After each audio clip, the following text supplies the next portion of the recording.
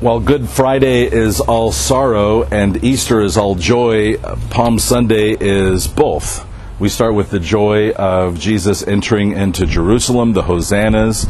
They're recognizing that he's the son of David, that he's come to fulfill the promises made to King David. And he comes into Jerusalem and they celebrate him, but then the crowd quickly turns against him as he cleanses the temple and as he teaches in the temple precincts, and they find that he's claiming much more than being the Messiah, the follower of King David, that he is God.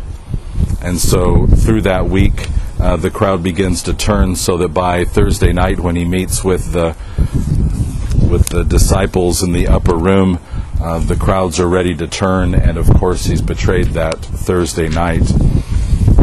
In the ancient Near East, in the olive groves, the olive, of course, is an essential plant, right?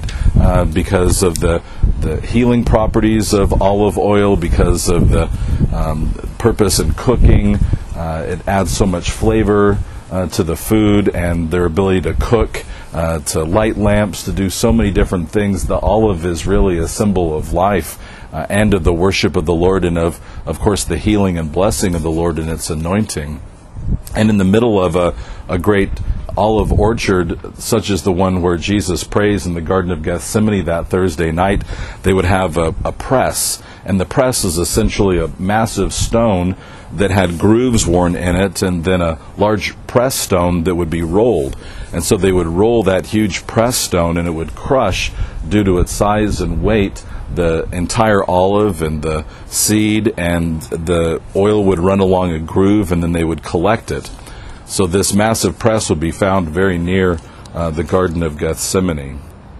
And indeed, this is an image for us of what it is that Jesus is doing in the garden during his passion.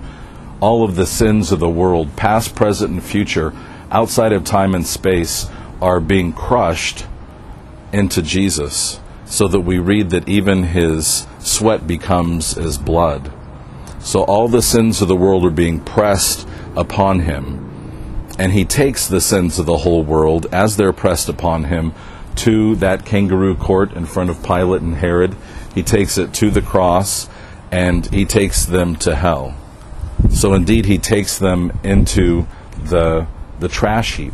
He takes our sin exactly where it belongs, our suffering exactly where it belongs, to the trash heap, where it is burned and destroyed. And then once cleansed of all of that sin, once he's cleansed the whole world of that sin, he's ready to bring us up into everlasting life.